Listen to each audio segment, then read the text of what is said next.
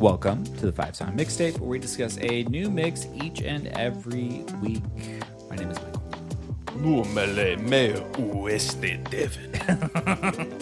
And I am RJ. So maniacal. It was Transylvania. Oh, that's a real place. Yeah, apparently. Romanian is the language. Okay. Transylvania, I guess, is in Romania. Oh, okay. So, Dracula. What happens if one of the weeks Devin comes out and just does like sign language? That would be sick. Damn. You ruined my closer. Yeah. That's funny. Or I just speak with my mind. You guys get it, right? That was telepathy. Yeah, I love in Bram Stoker's Dracula, he refers to himself as the Dragul. So it's not even Dracula, it's the Dragul. Dragul? Yeah. Yeah, so this is episode 18,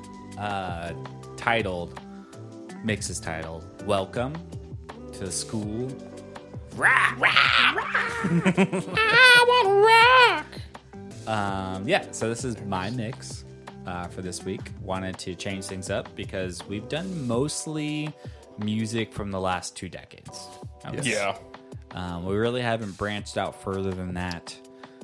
So I wanted to make a mix of some older bands, but kind of had to make a theme around it. Yeah. So this is the intro to, this is when your first day of school, right? Mm-hmm. This is welcome The to bell the School of rings. Rock. Yeah. Classes exactly. in session. Yeah, this is like homeroom. Yeah.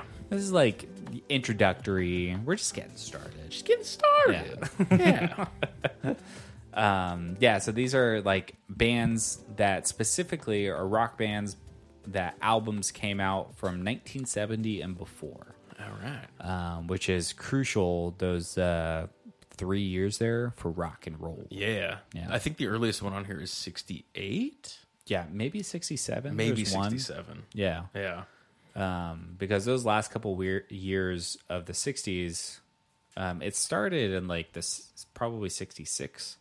And then by the time you got to like 70, it was just like let loose. Yeah. And then something happened in the mid 70s. really Disco did. came and it just kind of like ruined rock. Tainted everything. Yeah. It made everything more like glam rock, and then going into the 80s style of like hair metal.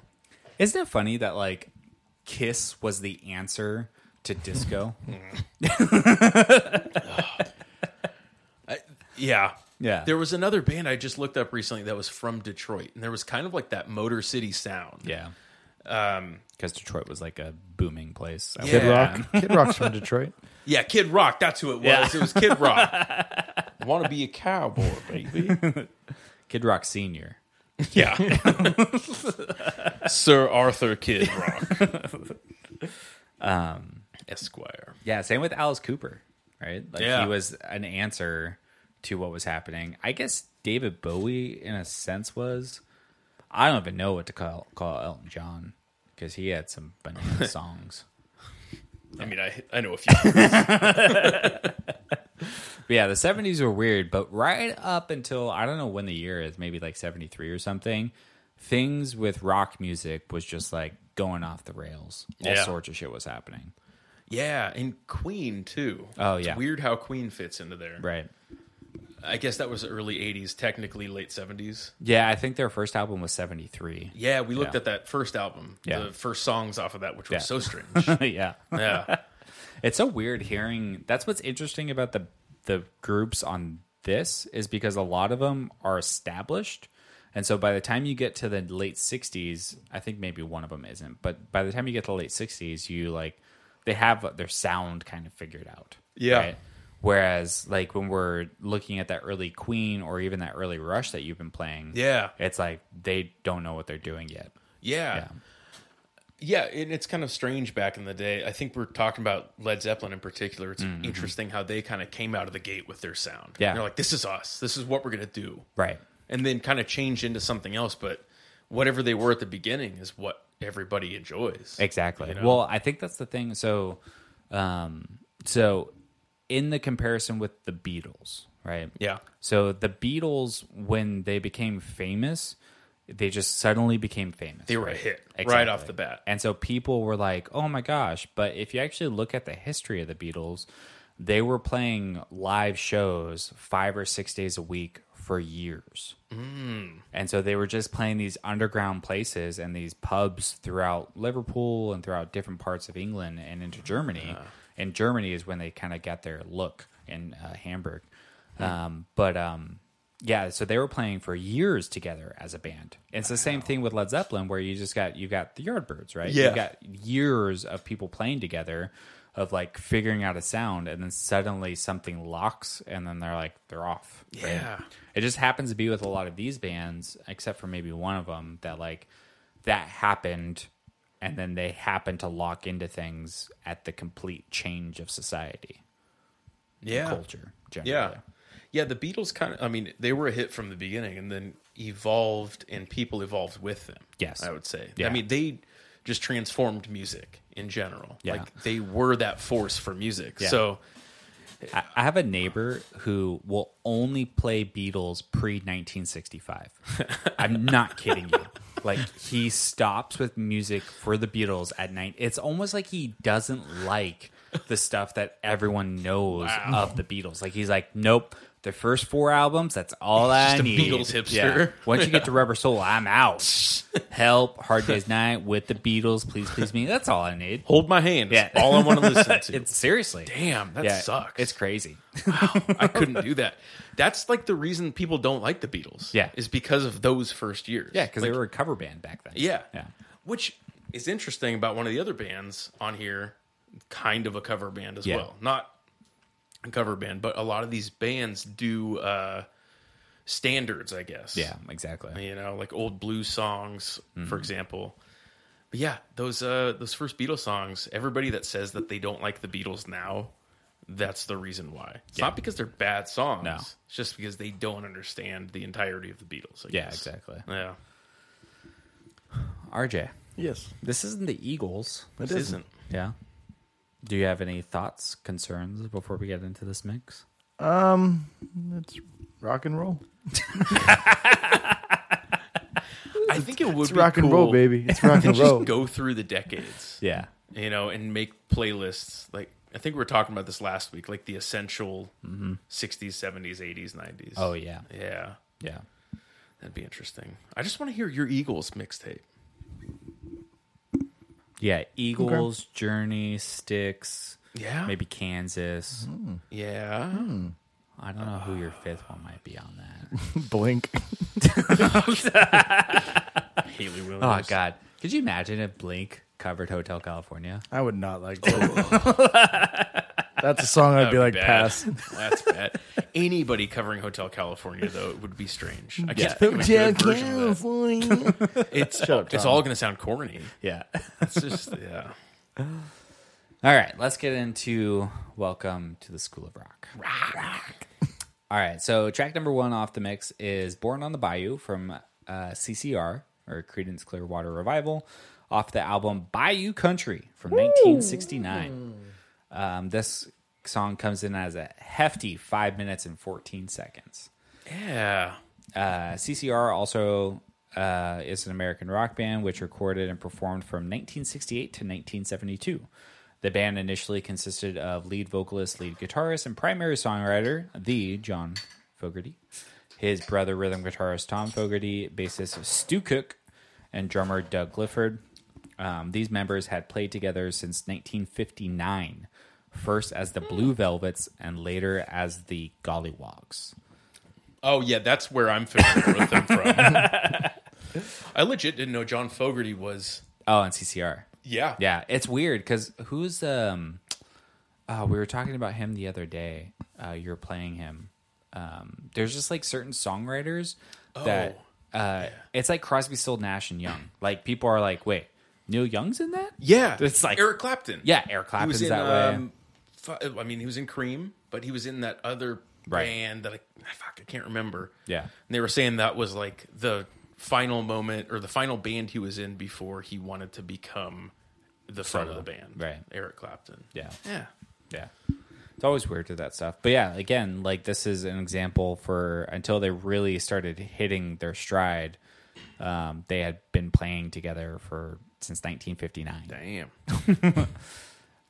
So CCR's musical style encompassed roots rock, swamp rock, and blues rock. Roots rock reggae? It's the only type of roots rock I know. They played a southern rock style despite their San Francisco Bay Area origin, with lyrics about bayous, catfish, the Mississippi River, and other popular elements of southern United States iconography. So sick. The band's songs rarely dealt with romantic love, concentrating instead on political and socially conscious lyrics Gators. about topics such as the Vietnam War. The band performed at 1969's Woodstock. Pretty cool. A couple of these other guys did as well. So they disbanded in 1972. So this album, Bayou Country, is the second album from them. It was released in 1969.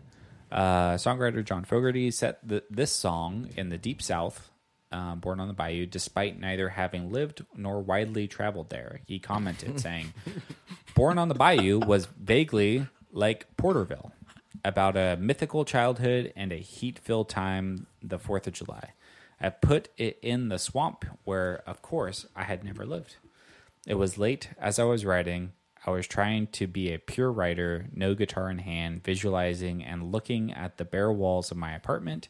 Tiny apartments have wonderful bare walls, especially when you can't afford to put anything on them. Chasing down a hoodoo. Hoodoo is a magical, mystical, spiritual, non-defined apparition like a ghost or shadow. Not necessarily evil, but certainly otherworldly. I was getting some of that imagery from Howlin' Wolf and Muddy Waters. Wow. Is a great example of swamp rock. The guitar setting for the intro is overdriven with the amp's tremolo. On a slow setting, Fogerty uses a Gibson ES 175. So, yeah, if anyone has heard this song before, I always say it's because you've seen a Vietnam movie. Mm-hmm. Because anytime I hear the opening of this, I just see Apache helicopters just coming through. Yep. Yeah. This and Buffalo Springfield. Yeah. And pretty much any Creedence Clearwater song. Yeah. Fortunate Son.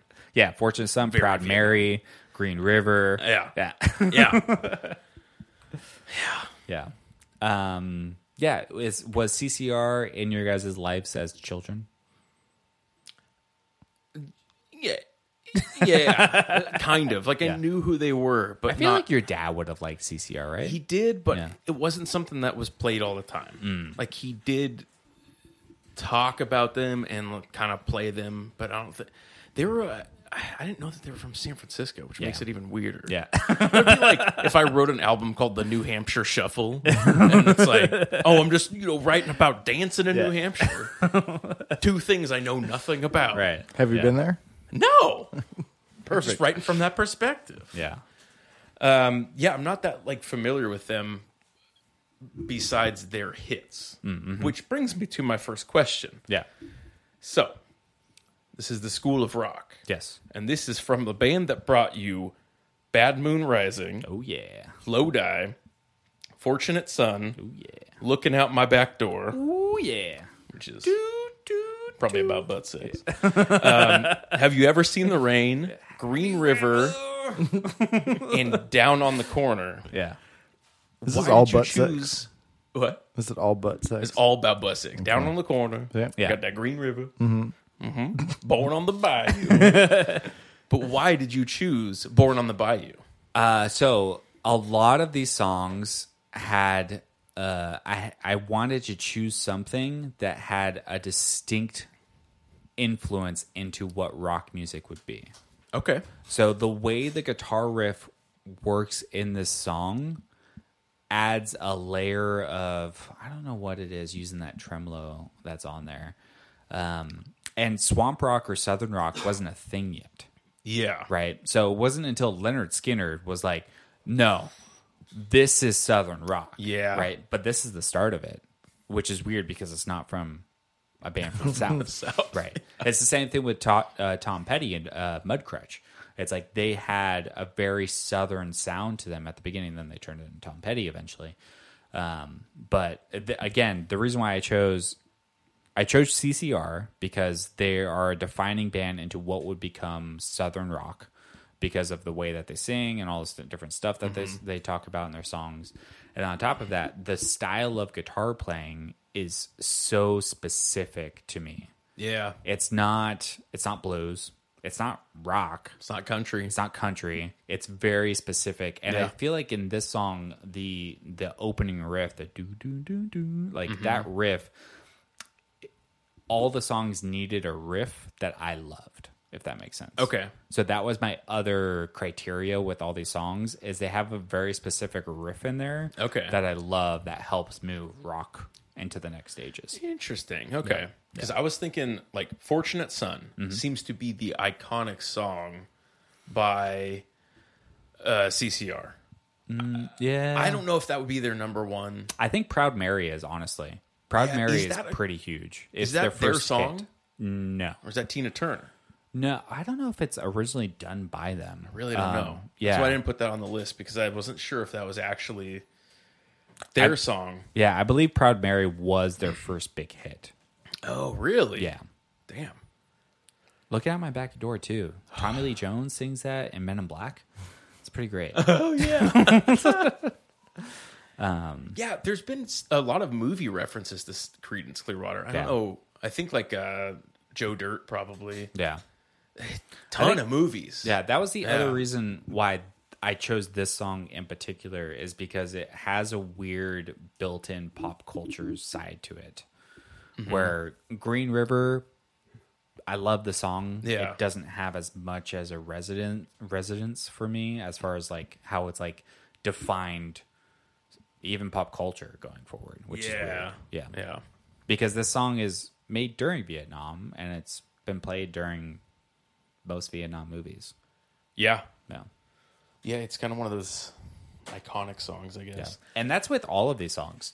Like I don't know if so I will never choose a mix of artists that's just the hits. Okay. I will never do that. I can't either. It's like, yeah, you already know this. Yeah, what's the point? What's the point? Why are we doing this? That's so I have questions on every song in this. Exactly. And it's not that I disagree. Yeah. But CCR, you had 6 albums to choose from that fit that criteria. I only really like this album. Okay. Yeah. So yeah, that was my other question. Did you go through like were you super familiar with Creedence? Just their first 2 albums is the ones that I've listened to the most, and I like this one the most. Yeah.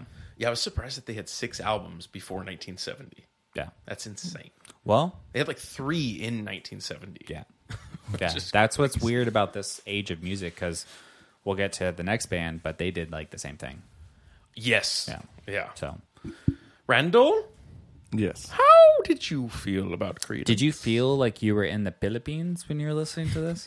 Were you in the palm trees waiting for the helicopters to fly by? I was on the opposite team, just throwing that out. We won. You were Charlie in the tree. Just saying, we won. So my experience with them is I've heard them. I never had anybody who was like, oh, here, listen to this. It was like the radio station that we have here. They played it on 98 Rock Eagle. all the time. 96.9. So they played it, and I was just like, cool, I've heard this song. Yeah. I was telling Devin, I went on Spotify, and I just pushed play on their hits, and I'm like, I've heard this, I've heard this, Yeah. I've heard this. I was like, holy shit, I've heard Crazy. all of their songs, and I'm like, I don't hate them. I enjoy these songs. Yeah. Those like 7 songs I mentioned aren't even the top 5. Yeah. Like And I that's was like, just this other is ones crazy. too. Yeah. They have so many hits. But this song, as you said, if you've seen any like war Vietnam movie, I've heard this before. It's a good song. I enjoyed it. Was it too long for you? We'll get there. So this one wasn't. This one was fine. I enjoyed the whole song. Yeah. And I believe this song is the opener on Bayou Country as well. Should be. Yeah, I think this is how they start that album. Okay. Yeah. But it's a good start of the mix. Yeah. Yeah. Yeah. I mean, it's if you see it in a movie, it's at the beginning of a movie most of the time. Mm-hmm. You know what I was thinking?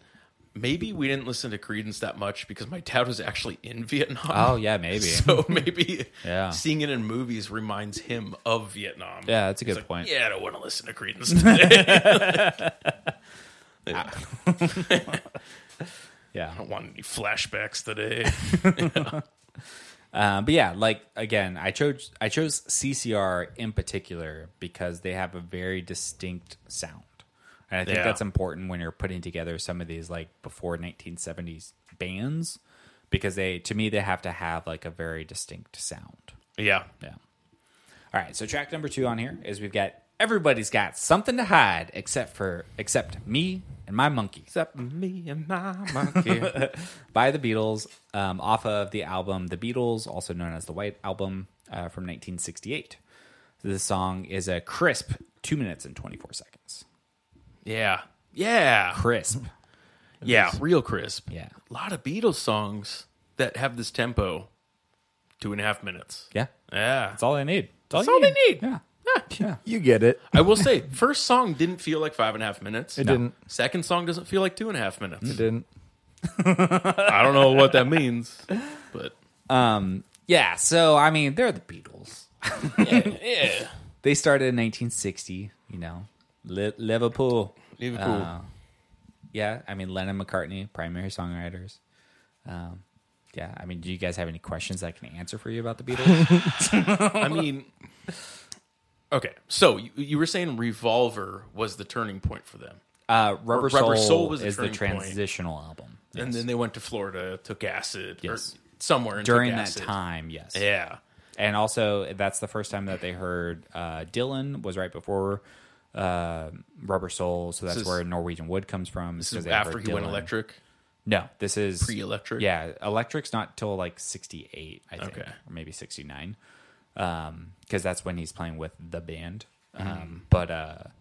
Yeah, so Dylan, I think, was starting to get some popularity around 64ish, and that's when they heard him for the first time. Because they became popular in the States, I believe, I want to say 1960, maybe 63 is when they get popular here. I think Please Please Me came out in 1962. And then you got With the Beatles, also known as, for an American audiences, it's very hard to find. It's called the Butcher Album.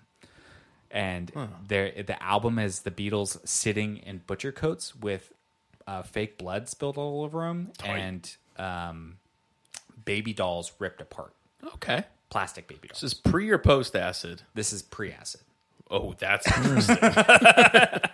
Okay. Yeah. And then they have Help, A Hard Day's Night. And then they have, or those are backwards. And then they have Rubber Soul, and that's the transitional album because that's when they take acid. And then they've got Revolver. And then that's where you get like Eleanor Rigby and things like that. Yeah. And then you get Sgt. Pepper's and it goes on and on and on. I've heard Sgt. Pepper's is like an experience. Like you got to listen to it front to back. And I've heard lots of good things about it. It's the first half of it. It's almost like the first 7 songs are like, we're doing a concept album, the very first one. And then they're like, man, this is hard. Here's some other songs. Here's a pretty one. Yeah. Yeah. And so it kind of goes, it kind of goes away from the conceptual piece on it in the latter half of the album. I would say the White Album for me, it's the one I'm most familiar with, but it was more of an experience to listen to front to back. Yeah. Because of the inclusion of Revolution 9. Yeah. And back in the USSR, all the background sounds. Obli-di, obli-da. And just the variety of it is like it's going through like a movie in your head when you're listening to it, and there's so much strange recording processes. Yeah, well, it's a double album, right? Yeah, so it's a double album. I can't remember. It's their only double album. I don't know who had done one before that, because the Beatles are the first for a lot of things. It's argued that they made the first music videos. And the reason is because they had to stop touring because their shows became ridiculous. And they're like, we can't do this anymore. So they were the first band, it's argued that they are, to be able to film a music video and put it out there to let people know what they're doing. And that was like in 65, I think, when they did that. That was when Harrison was playing an SG. I fucking loved it when he was playing an SG. It was sick. Yeah. Imagine if they just stuck with that and they're like, Yeah. they found like overdrive. Well, yeah. Well, I mean, they basically, it's argued again that they made distortion because Day Tripper, if you listen to the beginning of Day Tripper, has like a, and it has that reverb that's in there that's built in. They use some They're type using of a fuzz circuit, I think, on those ones. And that's when they met George Martin. So George Martin is referred to as the fifth Beatle, and he's the producer that came in, I want to say, before Revolver, but he might have came in at Revolver. And George Martin was a orchestral producer, so he only produced like big band stuff and like music scores and things like that. And so George Martin came in and was like, "Oh, we can like add strings, like we can add like all this other layers and shit like that." And so he's referred to as the fifth Beatle because he's like the one that helped make their sound into what it was. And then he made Game of Thrones. Yeah, Damn, yeah. this guy's rad. Well, what's interesting, so you like the White Album a lot, and the White Album isn't like distinctive because they're on drugs, because they had already been doing drugs for several years before the White Album. Yeah, the they've White recovered Album from the acid trip. Just before that is when George Harrison, the lead guitar player, was the first one to get into religious spiritual experiences that are specific to India. So he was the one who was like, "Oh, I want to learn the sitar." So he was like, "I learned the sitar." And so he was the one that Ravi Shankar, what's her face, Norah Jones's dad. Yeah. So he was the one that met him first, and then he brought the rest of the Beatles to go meet them and to study with them. And they basically like spent time tripping on acid, learning Indian philosophy and religion, and then that's where the White Album comes from. Damn. Yeah. Oh, I got a lot to listen to now. Yeah, it's pretty interesting. Yeah, I love the White Album because you got a song that like they have a song on there called Piggies, and it's about little piggies. They have a song, Why Don't We Do It on the Road? Yeah, why don't we do fucking it in the middle of the road? Yeah. There's a lot of Dear Prudence. I fucking love that song. yeah, It's yeah. on there. Yeah. I really liked. I listened to it again Bill. today. Back in the USSR. Yeah, such a good song. Yeah. And they really like from the beginning of the album. They just have a strange background ambiance Yeah. throughout the entire album. There's some track that's playing that like there's bands like Godspeed You Black Emperor that have used found sounds since then and placed that in the back of their recordings. But I think they used a lot of found sounds, like Revolution 9 Yeah. just has that number nine, like yeah. strange song, especially for the time. Maybe the first time, I can't remember if that's argued too. That's the first time that things are being played backwards on a recording. Yeah. Yeah, they have a lot of firsts. Yeah. But they have what I like about like people like Childish Gambino and Kendrick Lamar. Not to compare them to the Beatles, but they take chances on changing their style. Oh, yeah. You know, like the White Album it's a series of chances that they took. Yeah. That turned out really good. Yeah. Probably Revolver 2 was a lot of series of chances. Yeah. But they took Well, what's interesting is that's not even the most chances that they took on those albums. Oh, really? Yeah. So, like, I would argue, and people would be, if you're like a Beatles head, you'd be mad at me. Because so from 1966 to 1970, I believe they came out with 7 albums. Yeah. Right? So that's one after another. And there's 2 albums that I love that no one talks about because they think they're silly. Ooh. And those are the chancy ones. The Yellow Submarine album and Magical Mystery Tour. Okay. I fucking love those albums, and they're really good because they're songs that are written for these movies. Yeah. And so they're half like Beatles songs and then half just score. So it's like a mixture of songs because it's for a movie, right? So it's like proto soundtracks that are coming out back then. And they have fucking great songs on there that are just like weird and out of it. Like that's where Strawberry Fields like comes from that era, right? Which is just like weird what's happening here song. They have a song called Blue Jay Way that's just like, I think Harrison wrote that song. It's just fucking weird, right? And that's the other cool thing about them is like on their albums they have Lennon McCartney writing most of the stuff, but then they give Ringo a song, and then over time they give Harrison more songs on the album so it was I had this song on here. Well, originally I had a different song on here. Okay. So originally I had While My Guitar Gently Weeps because that's it's almost too popular for me to choose. And there's also different versions of While My Guitar Gently Weeps. So there's a version of it where he plays it and he plays the lead. but on the main version of it, Clapton is playing the lead. What? Yeah, because On the Beatles album? Yeah, so Clapton came and was played the lead, and so there is a version where he's playing a different type of lead. It's kind of the Jimi Hendrix, Bob Dylan, All Along the Watchtowers. Okay. There's like two different versions that Hendrix made.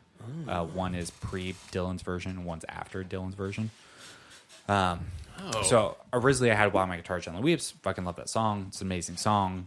But I felt like that song is almost too standard for that being on the White Album. This song is weird, and I feel like shows more of like, oh, you think you know the Beatles, bro? Yeah. Yeah. There's so many songs on this album that are like that. Yeah. And this is definitely one of the standout ones. You can't see the whole title on Spotify. Yeah. As soon as it started playing, I was like, I remember this song. Yeah. I remember hearing this and be like, the fuck is this? It's not the Beatles. Yeah. Like, the first time I heard the White Album, I was only familiar with Hold Your Hand and the Bowl Cut Beatles. Yeah. You know? And Britpop. This is not Britpop. Like, this whole album is not Britpop. Do you know what the song is about? Yeah, it's about just getting out there with your dick, holding your dick out. Everybody's got something to hide. Me and my monkey got nothing to hide. So it's contested, but the majority. So Lennon wrote the song because it's about him and Yoko, Okay. and so Yoko's the monkey. I don't know what that means. Makes sense. I don't She know if sounds you're like allowed one to when she say sings. that. Kind of a monkey. So yeah, this was when they had first gotten together and blah blah blah, and everyone's got something to hide except for me and Yoko. Like we're able to lay naked in bed and let journalists come in because we're just staying in bed for a little bit. Oh, yeah. Things like that. So this is from Lennon. He says, that was just sort of a nice line that I made into a song. It was about me and Yoko. Everybody seemed to be paranoid except for us two who were in the glow of love. Everything is clear and open when you're in love. Everybody was sort of tense about us, What is she doing here at the session? Why is she with him? All this sort of madness is going on around us because we just happen to want to be together all the time. Yeah, I would say that if you watch Lennon stuff, it's pretty interesting. Him as like a person. I can't tell you how many Beatles and documentaries and shit I've seen. Yeah. But Lennon's pretty interesting with how he writes. There's a very famous scene from a documentary of this guy who was camped out on his property. And it was obviously before he was killed by a fan, but he was camped out on his property, and Lennon kind of confronted him, was like, hey man, like, why are you camped out on property?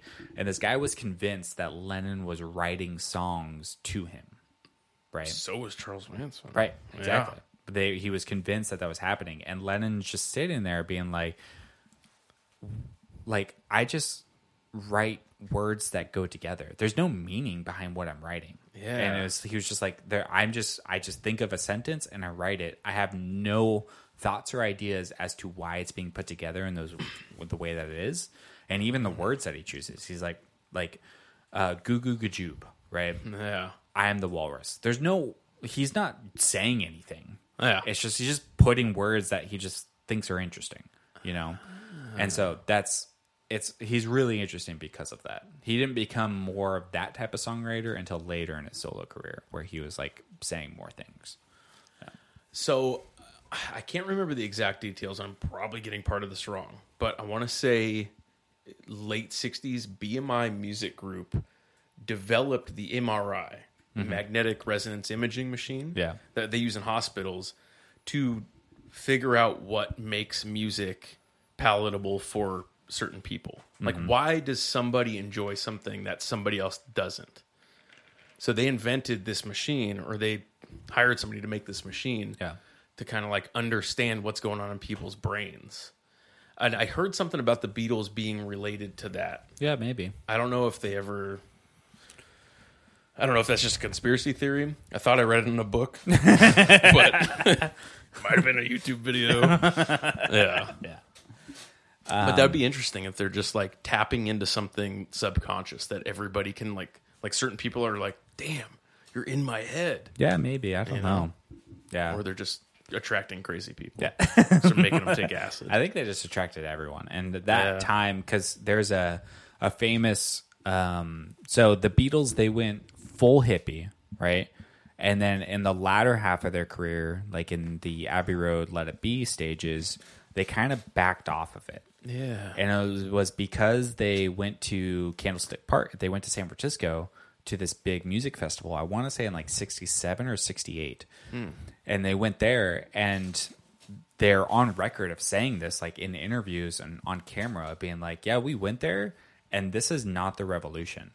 These young kids that are just like all on drugs and doing nothing with their lives, this is not the revolution that we are like working towards. Yeah. And so they backed off on a lot of that stuff, which is pretty interesting. Yeah.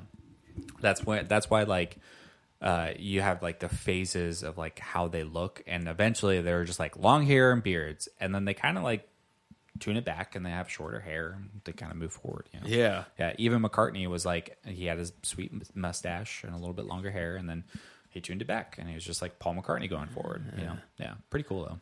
There's a conspiracy theory that the CIA like infiltrated the counterculture in that time period to basically start the war on drugs. Yeah, because there was, this expanding of consciousnesses, and they just had to get in there and just be like, no, this isn't good. Kind of like vilify the hippie movement. Yeah. Of the counterculture, because they were against war too. Like, I think that's kind of when it started. Right. So when everybody started protesting Vietnam, like, we can't have people protesting wars. Yeah. We love wars. Yeah. Yeah. RJ, Yes. what do you think of the song? I'm assuming you hadn't heard it before. You saw Rain. I have seen Rain. Did they do this song? I don't remember. Okay. Rain is a great song. It's not on any album. It's a B. It's like it's not even a B-side. It's like a hidden. It's like a scratch track. So that's where they got their and name. it's called Rain.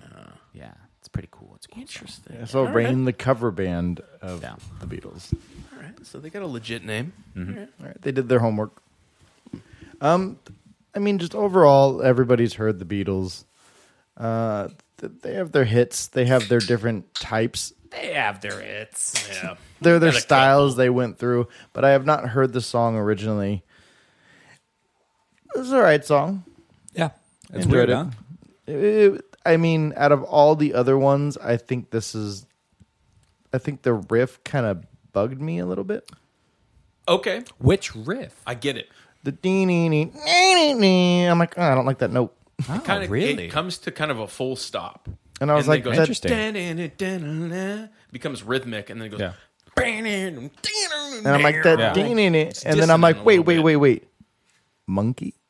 Exactly. And then I was like, cool song. Those are my only two. So you don't like that? It wasn't. I don't think it was fluid like that. I think they took out a note, or something like that, and it irked me. This is what I was talking about with taking chances on this album. And I was wondering, if you hadn't heard the White Album, this song out of context, I was wondering what you would think of it. That makes a lot of sense. I don't know if I've heard the White Album. I think it's it's interesting because if you look at some of the leads that they're doing guitar wise, they're doing Chuck Berry leads, but they're mixing it with this new evolved sense of rock. Yeah. So the that is like a Chuck Berry lead. That's something that he would do, and so they're mixing these leads, even the bass that comes to that right on that part. Rock and roll. Exactly. Yeah. It's mixing this older Chuck Berry sound, because that's like Lennon's hero was like Chuck Berry. He loved Chuck Berry, even though he was kind of a weirdo. He's on record of being. What do you mean? Everybody likes peeing on prostitutes. But yeah, it's weird with some of these songs. Like this song in particular, the reason why I chose it is because if you listen to this and maybe Birthday and Your Blues, there's like a handful of songs that they have where they're doing this like older 50s rock and roll in the late 60s. And so that's, I don't know if it works. It always works for me, but I don't know if it works for everyone else. See, I think those are my only two gripes about it. I don't even want to say that. Not even the cowbell of the No. come on, Okay, come on, the come on. rest of it, The song had me tapping my foot. I was head bobbing. I was rocking out, and I enjoyed the song. Those are my only two things that I have an issue with. Yeah. Yeah. So, what are your feelings on Helter Skelter? Yeah, that's another one where they do the same thing. They're doing like older 50s riffs in a modern way. Yeah. Or modern for the time. Yes. Yeah. That was the song. I think that's why. So this album for me, like, my dad and I like looked for it at a bunch of record stores, like tried to search for it before, like, pre-internet. Yeah. And called a bunch of places and like eventually tracked it down. He's like, because I was getting into like punk music and just harder rock at the time. And my perception of the Beatles was limited to whatever VH1 told me on Behind the Music. There's no other resource besides the old vinyl records I had. So like we tracked down this album and he's like, listen to the whole thing. Yeah. Both CDs. And I was just blown away by this. This is kind of like a turning point for music in my head. Yeah. It's one of those albums that you hear where you're like, I didn't know people could do this with music. But Helter Skelter was the one that like stood out to me on that album as something that was totally different than whatever was coming out at the time. Yeah, I would say Right. Helter Skelter is like proto-acid rock, if that makes sense. Yeah. It's like the way that they're formulating the song, I can't remember when the year Grateful Dead started. But to me, I can see the track being laid with that song, with that style of music. Yeah. With this song, the reason why I chose it is because I could see the track being laid to punk music.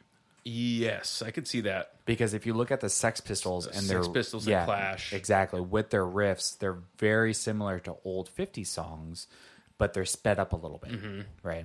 And even the dun dun dun dun, like that upstroke that they're using on the song, it's very synonymous with like the Clash. Yeah.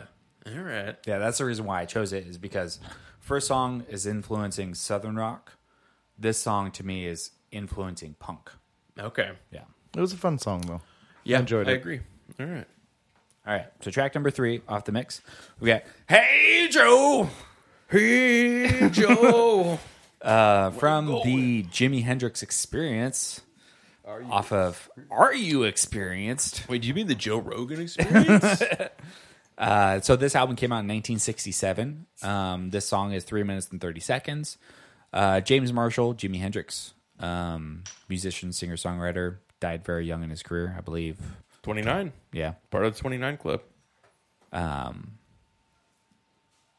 Yeah. So, Hendrix is kind of known as being the guy who changed guitar, Yeah. right? So before Yeah. him, there was Chuck Berry, who changed guitar. And then I think people just make the jump to Jimi Hendrix. Well, Yeah. he played it all backwards. Yeah, he played the whole song in reverse. It's crazy. Yeah, Jimi Hendrix has a really interesting career because he's like a jazz musician who is playing in jazz standard bands as like the lead guitarist or the rhythm guitarist in these jazz orchestra bands. Huh. And he's just in the background. And so you just see him like in these old photos with short hair and in like tuxes and suits. And he's just like in the background, just like noodling on guitar on these jazz riffs.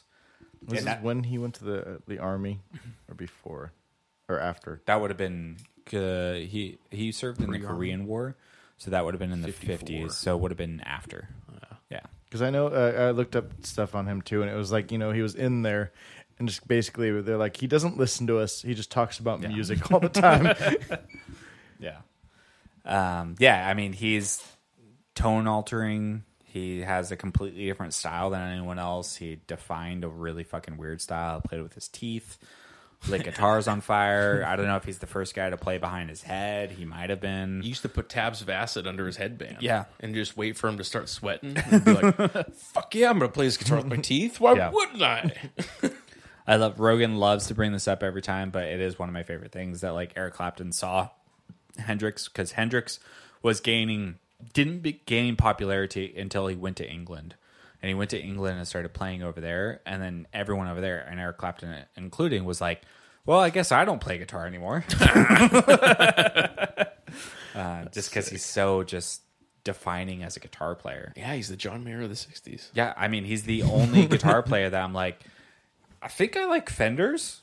Yeah. So that was my question. His Yeah. guitar tone is so signature. Yeah. But he also played it left-handed. Right. So he switched the strings around. Mm-hmm. Does that have to do with it? You know, like the other, the windings I on the don't know, coils. man. I think it's flipped around. Have you seen his hands? No. Like his hands, his fingers are massive. Oh. Like he played most of the time with his thumb over the top. That's how he played. How John Mayer plays Yeah. too? And it's like That's how a lot of good guitarists play. Yeah, those dudes with those just massive fucking hands, they could do whatever they want on the guitar. They get whatever tone they need out of there. That's how they get those low tones. You Yeah. know, you're like, it's not a bar chord. You're able to play those open strings with your thumb on the top string Yeah. and move it up. I try it. I cannot do it. I looked up something about him, and it was because I forgot what first guitar like he got. Yeah. But because he's Probably a Squire. it wasn't a Fender. He but, probably played a hollow body of some type back Yeah. then. but he had to flip it around because he's a lefty, and then he couldn't switch the coils, so you get like the low highs and Oh, like yeah. that. So and that is and it. it's that sound. Because the lows, like, this kind of defined the Strat sound. Because he's like, I couldn't afford a lefty, so I just played with the righty and flipped Right. it around. Yeah. Like, I would be curious to look into the history of Stratocasters and see if post 69 Stratocasters have different pickups than the ones before it. Yeah, 'Cause they might most have changed likely. the style based on him. Yeah, that makes sense. Because For Stevie sure Ray into the Vaughan, 70s. Stevie Ray Vaughan has that same sound. Yeah. Like that, the low strings that he plays, you know, like the low notes sound perfectly round. Yeah. Like all of Jimi Hendrix stuff. They have a specific word for his blues, Stevie Ray Vaughan's. Fucking sick. No, Delta blues. That's what they call it. I don't know if he's Delta Blues. Because I think that's like Muddy Waters and Howlin' Wolf. The Bayou. That's Chicago blues. I thought they were the Bayou. I No, think they're they're- down south. Yeah, I don't believe that they became popular until I believe both of them played in Chicago. Okay. Yeah. Fuck yeah, Steve Ray Vaughan. So good. Yeah, he's an Austin guy, I think. I think he's from Austin. He's Texas. I don't know. Stone I Cold think his Steve brother Austin. still plays in Austin. His brother's a good guitar player too. Really? Yeah. That sucks to be the brother of Steve Ray Vaughan, though, because you're not going to be as good as him. Yeah, I think he played in the band the Thunderbirds, if you ever heard of them. Oh, yeah. Yeah. But yeah, so Jimi Hendrix, guitar god, there'll only be one of them. He changed the whole sound of guitar playing going forward. So this album is the debut album from him, which is fucking crazy because this album's insane. It's like hit after hit on this album. The first song, just Yeah. Purple Haze. Yeah, I know. It's like, there you go. There you go. God damn. This is awesome. It's like, here's me. Damn. Yeah, I chose Hey Joe because I've always loved this song. And part of it is because of the lyrics. Like, even though I love the guitar melody that he's doing, lyrically, that's what's always pulled me into this song. Which is crazy that he's singing it and playing this elaborate song on guitar and wrote those lyrics. So, here we go. Oh, okay. So, this is the thing with Hey Joe. Okay. Hey Joe is... Okay. All right. So, Hey Joe is an American song from the 1960s that has become a rock standard and has been performed by many musical styles by hundreds of different artists. The lyrics tell a man who is on the run and planning to head to Mexico after shooting his unfaithful wife. In 1862, Billy Roberts registered Hey Joe for copyright in the United States. In the late 1965, LA garage band The Leaves recorded the earliest known commercial version of Hey Joe. They re-recorded the song and released it in 1966, which became a hit in the U.S. In October 1966, Jimi Hendrix recorded Hey Joe for his first single with the Jimi Hendrix Experience. So the authorship and the registered copyright is kind of like in a weird gray area because there's like other people who said that they wrote the lyrics. Yeah. But so that's what's so interesting to the song to me is like it's not written by him. He's doing like an older blues cover, Yeah. but it sounds like a Jimi Hendrix song.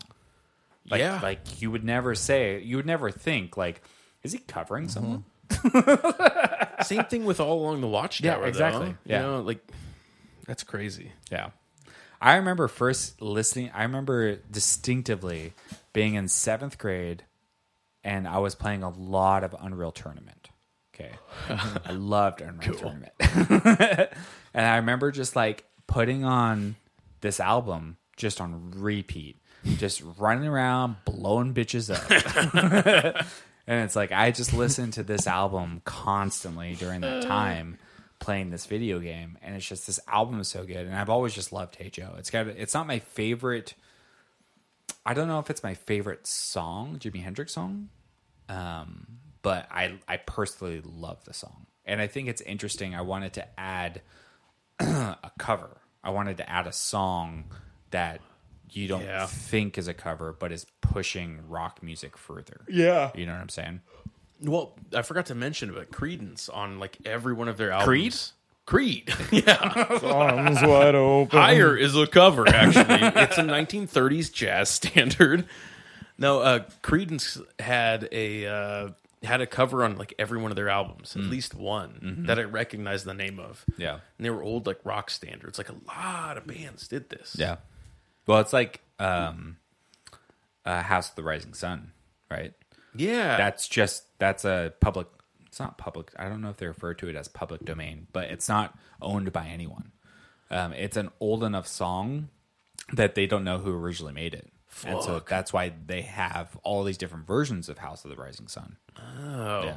The only one I knew of was Eric Burdon and the Animals. Yeah. And then I was looking something up the other day. Oh, I think that band Quicksilver Messenger Service I was telling you about, then they had a version of it. Yeah. And then they were playing that Who Do You Love song. Hootie? Hootie? And the Blowfish. Love? Hold my hand.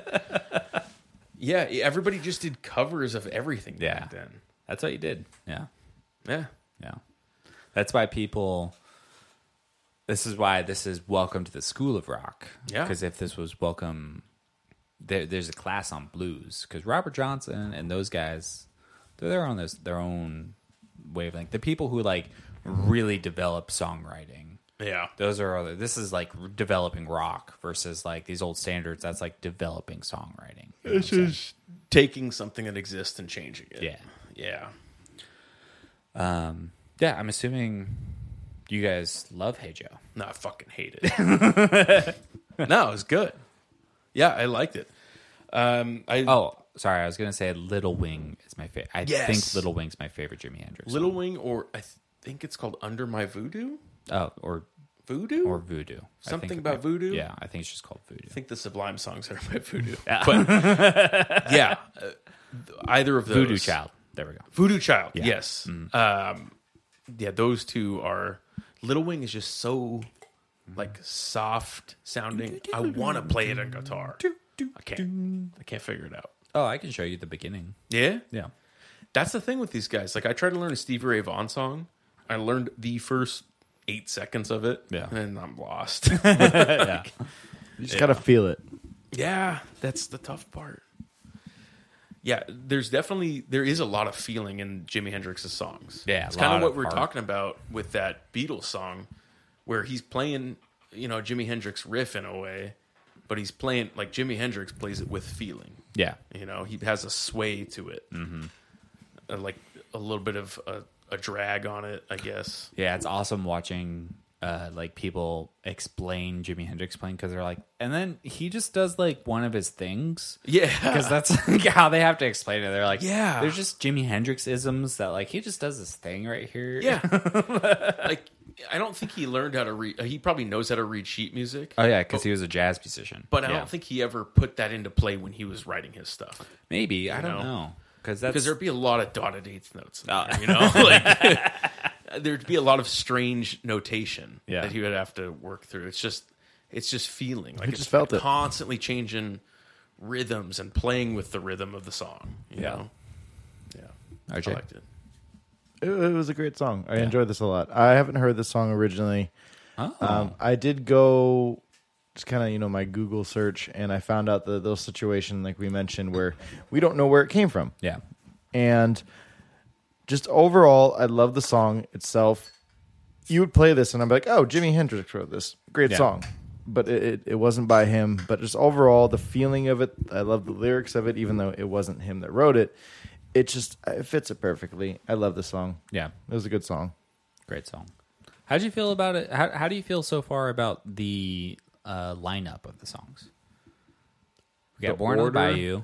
I feel good. Then we speed it up with Monkey. Yeah. And then we kind of slow it down. We did slow it down. There were two ways I thought about going about this. Since it's the school of rock, Yeah. I thought you could go chronologically. Yeah. Which this would have been first then. Out of the songs. I Really? think. Yeah. This is Okay. 67. Okay. So this then Beatles? Yeah. And then probably CCR. Creedence. Or, Yeah, I think Creedence, Led Zeppelin, yeah. I think you had two 69s and like a 70. which I would have been fine with starting out with this as well. But I did like how it slowed down there. Yeah. No, I love Credence in the beginning. Yeah. Yeah, I do. I love that song in the beginning. I was like, this is fantastic.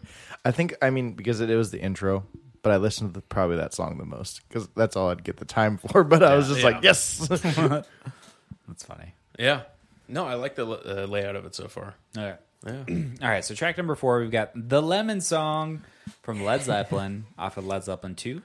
Album came out in 1969. This song comes in at a strong 6 minutes and 19 seconds. Fuck yeah, and it feels like it too. So Zeppelin came in 1968 is when they started. It's pretty crazy because you have the Yardbirds before then. But it's insane that like Led Zeppelin 1 and 2 is just like fucking hit after hit after hit on those albums. 3 and 4. Yeah. Just Black they just Dog keep and Rock going. and Roll. Yeah. Yeah. Yeah. Up till In Through the Outdoor. I think Communication Breakdown's their first big single, and it's like, fuck. Yeah. So, like, from the jump, Yeah. they were Led Zeppelin. You know? Yeah. Crazy. Yeah, and I mean, Led Zeppelin, they're kind of like, it's like if they were drafted into being the ultimate supergroup, because you don't just have Jimmy Page, who's just this weird wizard on guitar who's playing with a violin bow. Then you've got John Bonham, who's just like doing his thing. Who's the personification of Animal from Yeah. the Muppets playing drums. Yeah, He's ridiculous. Then And- John Paul Jones yeah, playing who's bass. like a fucking so underrated. amazing bass player. The best. Yeah. Like, so he's so versatile. Yeah. In this song, did you hear the bass line during the yeah. bridge? Yeah, so fucking good. It's ridiculous. This whole band is ridiculous. And Yeah, then and you have Robert Plant is just like fucking singing. Plants. Yeah. It's the icing on the cupcake. Really. Yeah. Yeah. The best. Yeah, so Led Zeppelin 2 came out in 1969, like I said. Recording sessions for the album took place at several locations in both the United Kingdom and North America. Pretty cool. The album's production was credited to the band's lead guitarist and songwriter, Jimmy Page. Maybe my favorite thing about Jimmy Page is when they talk about him. Like they'd be like in documentaries that you see about Led Zeppelin, they're like, yeah, we were kind of all getting into like Satanism stuff, but like we were just like playing around. Jimmy wasn't. Yeah. And like It's all in. and like if you look at Jimmy Page now, you're like, how do you look like that? Like he looks like like I don't know if he has a deal with Satan, but he's got something going on with Might have a contract at least. Yeah. Yeah. And Jimmy Page, I don't even know what to call like his guitar playing. He's just like, to me, he is the master of guitar playing. He is so versatile. Yeah. He's playing fucking double necked SGs all the Yes. time. Just going all over the place. He can play any type of style, and all that stuff is in Zeppelin if you like dissect it. Yeah. Like he's just the guy.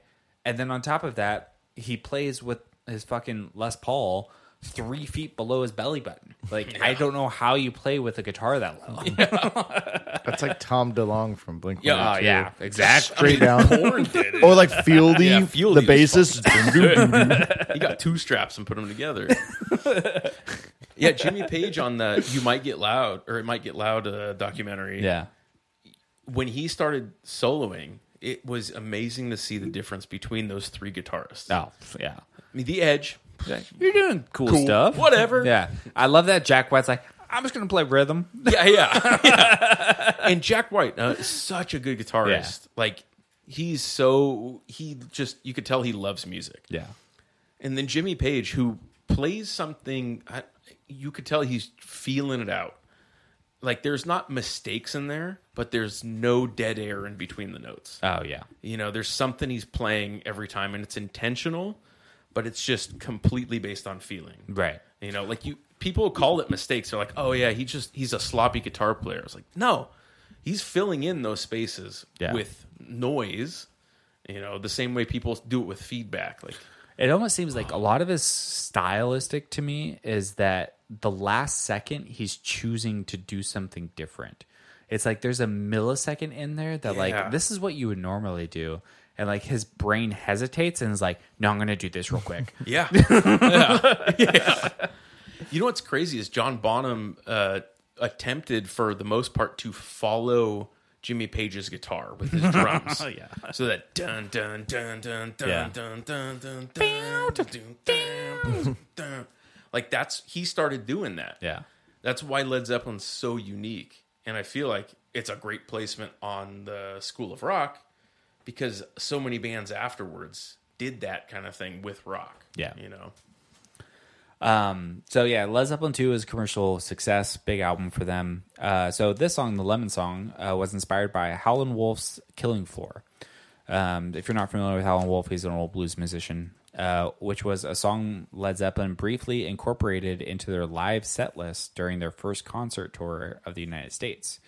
For the second and third North American tours, the song evolved into the Lemon Song, with Plant often improvising lyrics on stage. Other lyrics, notably "Squeeze my lemon till the juice runs down my leg," can be traced to Robert Johnson's Traveling Riverside Blues. It is likely that Johnson borrowed this himself from a song recorded earlier in the same year from 1937 called "She Squeezed My Lemon" by Arthur Mackay. The song also references Albert King's Crosscut Saw. In December 1972, Arc Music, owner of the publishing rights of Howlin' Wolf's songs, sued Led Zeppelin for copyright infringement on the Lemon Song. The party settled out of court though the amount was not disclosed. Howlin' Wolf received a check for $45,000 from Arc Music immediately following the suit. The subsequent releases included a co-songwriter credit for him. All right. So this is something that is synonymous with rock music going forward. Yeah. People were not. I don't think that this is the first time this happened. It might be on like a bigger scale, but like big rock musicians would make songs based off of songs that they loved, and then they would get sued. Yeah. So there's a big controversy over George Harrison has a song called "My Sweet Lord." And "My Sweet Lord," he got sued for it because there was a different song that has the same exact rhythm of using the same chords from like a 50s song. And it's like, this is music at this time had been around long enough that like people started getting sued over it. And "My Sweet Lord," he settled out of court for a lot of money on that because that song's humongous. Yeah. I never understood that. Like, oh, you took my song and made money off of it. Yeah. Okay. I took something you did Yeah. that was unsuccessful, Right. and I made it successful. Yeah. I deserve the money for Right. that. You don't. Like, even if that's worst case. Yeah. That's straight up ripping off somebody's music. That's not even the case with a lot of these people. No. The Vanilla Ice thing with Under Pressure, whatever. You use the beat that's sampling nowadays. Yeah, exactly.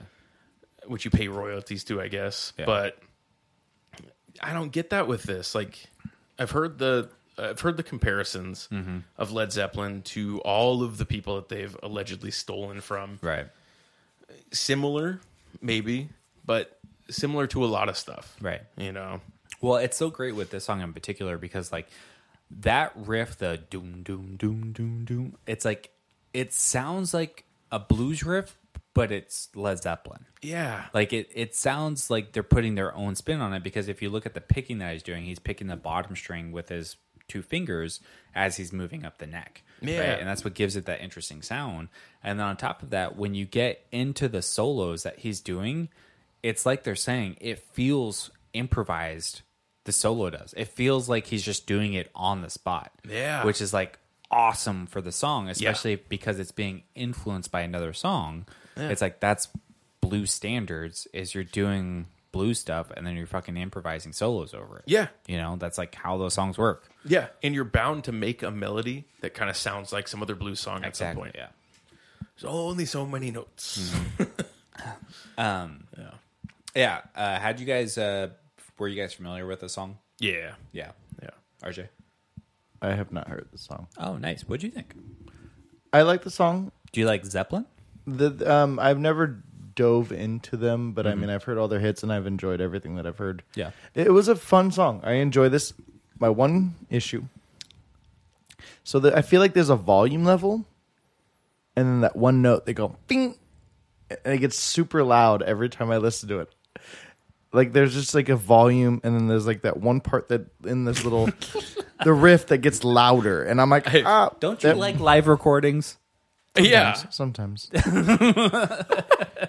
Because that's what essentially this is back then, right? Yeah. This is essentially they're just playing live. No, so I was listening to it, and I'm like, he hits that note, and then it goes quieter afterwards. Yeah. And I'm like, there's that one, it just gets super loud, and then it just kind of dies down. Dude, there's a transition that And it gets loud on I headphones. can't imagine playing it with the band when they go into fast and dun, dun, dun, dun, dun, dun, dun, and then they just like suddenly like I'm just like, fuck you. I don't want to play that with anyone. Dude, but if you do that and you pull it off, Yeah. fucking rock hard. And they so recorded good. that. Yeah, exactly. They recorded John Bonham's drums with 3 microphones. They had a bass drum, a snare drum, and an overhead. Overhead, that yeah. picked up everything. Yeah. Versus now they've got like 15 mics on people. Yeah, drum triggers. They run it through a MIDI controller. Yeah. Yeah, it's crazy. Like the quality of all these songs is so good too. It's so unique to Led Zeppelin. Yeah. This one is a remaster from 2009. It's true. Yeah. Yeah. Also, it was a little longer. Yeah. Did you like the breakdown in the middle? It was nice. I enjoyed it, but I was like, well, we're still going. Yeah. I think They- as he's we still said before. singing. There's a lot of pace changes in this one too. There's a lot of- similar to the Beatles one, but the Beatles one is more abrupt. Beatles one is just that one riff that you were saying you don't like, and it's kind of dissonant. It's dissonant. It's Enter Sandman. Oh, that's why I don't like Metallica. Yeah. Come on, Kirk. Yeah. Yeah, I love this song. Yeah. I've seen the name of it a bunch of times, and I always forget that that's what this song is, because it's not one of their popular ones. No, and it's one of my favorite songs. Yeah. And it's just because it has a unique riff. to Yeah. it. That's it. Besides that high pitch of it, I love the song. It's a good song. Yeah. One of the few songs, or like one of the songs on the album with a legit solo, which Yeah. I would say defines that era of rock, is guitar solos. Something that's missing from rock nowadays. Or since Could you 1990. imagine like a #1 hit with a guitar solo? Not gonna happen. No. I don't know the last new song I've heard with a guitar solo. It's probably like Marcus King or something. Like one of these new Southern rock or blues rock guys. Oh yeah. Which they're not making it to the Billboard. Yeah. Yeah. I love this song. I love this album. I love their first 4 albums. Yeah. So good. Yeah, it's interesting. If you dive deeper, like on Zeppelin stuff, RJ, like they have their early stuff is very defined, but it's also like it's not messy, is not the right word, but a lot of it feels like Raw. Yeah. But where it's later in their career to where you get like Kashmir, and like Kashmir is so crisp and tight. Like everything does not have that raw feeling anymore. Yeah. Which is Orchestrated. yeah, and I wonder why they decided in the late 70s to start to move that way. Maybe they were just getting bored. I don't know what it is. But yeah, I remember getting I think it was like Led Zeppelin live in concert on a DVD. Must have been like 73 or 74 because Stairway to Heaven was on it. And like they have like Moby Dick. That's where like John Bottom's doing like his 10-minute fucking drum solo on it. So sick. Like just fucking going insane for 10 minutes on there. And it's like, what's Everybody in the back is doing cocaine. Yeah, exactly. Yeah. So much cocaine. Summoning Satan. Just Yeah. Doing a ritual, sacrificing a goat. It's so crazy when you watch that drum solo. You're just like, because especially when I was a kid, because I remember getting that when maybe I was like in 6th grade. And I was just like, what's timing? Because like you're just like you're just listening to do this drum solo. You're like, he's still in time? Like how? They're gonna come back on stage? Yeah. This is a song? Yeah. This is not a song. Yeah. Ooh, I gotta watch that after this. Yeah. All right, so rounding off the mix, we've got Hand of Doom. Hand of Doom. From Black Sabbath off of Paranoid from 1970, coming in at a large 7 minutes and 8 seconds. So Black Sabbath, English rock band formed in Birmingham, 1968 by guitarist Tony. I always forget how to pronounce his last name. Lomi. Bill Ward and bassist Tony Iommi. Iommi, that's what it is. Yeah. And bassist Geezer Butler. Giza. And vocalist Ozzy Osbourne. So, CCR, American band. Beatles, British band. Jimi Hendrix, American. Zeppelin, British. Black Sabbath, British. Jimi Hendrix, not popular until Till he he goes went to over British. Yeah. It's interesting. It is. I don't know what that means. I don't either. So we don't have a shit ton of stuff from Britain. No. We have Adele and Ed Sheeran. Yeah. It's popular, but like, Well, it's just like even at that time, what like the American bands doing? I don't know. Who knows? Like, maybe that's just the start of, like people getting interested in music. Yeah. So before that, it was an underground thing. Yeah. Maybe Elvis. People would go see Elvis. Well, could it be maybe something where like they're popular in the States, but now they have ventured elsewhere, so now it goes everywhere. Mm-hmm. Well, they said Jimi Hendrix wasn't popular until he went to the So England. he was popular in the States, and then he goes, across the, the seas. He wasn't popular here. Yeah. He wasn't? No. Yeah. Yeah, no one cared about him here. And then he blew up. Yeah. That's so weird. Yeah, I don't know what was going on in England to make them, because I don't know if I'm right on this. I'd be interested to know if musically America didn't start popping until cock rock, until hair metal. Yeah. Because you have American bands, of course, but nothing like the talent that's coming out of England. Like even AC/DC, they're Australian, maybe Angus Young is Australian. I can't remember. They're Australian. Yeah. The Who, British. Yeah. So they are often cited as the pioneers of heavy metal music. Yeah. The band helped define the genre with releases such as Black Sabbath in 1970, Paranoid in 1970, and Master of Reality in 1971. The band had multiple lineups changes following Osbourne's departure in 1979, with Iommi being the only consistent member throughout its history. The previous band's iterations were called Polka Tulk Blues, and Earth. They were called Earth? Yeah. All right. We'll get into that after you're done. The band settled on the name Black Sabbath. Wow. Their first single was Evil Woman in 1970. Osbourne's excessive substance abuse led to his firing in 1979. Just fucking eating bats, all sorts of shit. Pioneer of COVID. So Paranoid is their second album.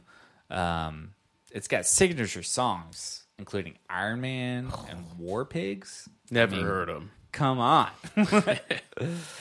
Let's see. This song was conceived after the band had observed a growing number of U.S. soldiers arriving in England from the Vietnam War in the late 1960s with severe drug addictions.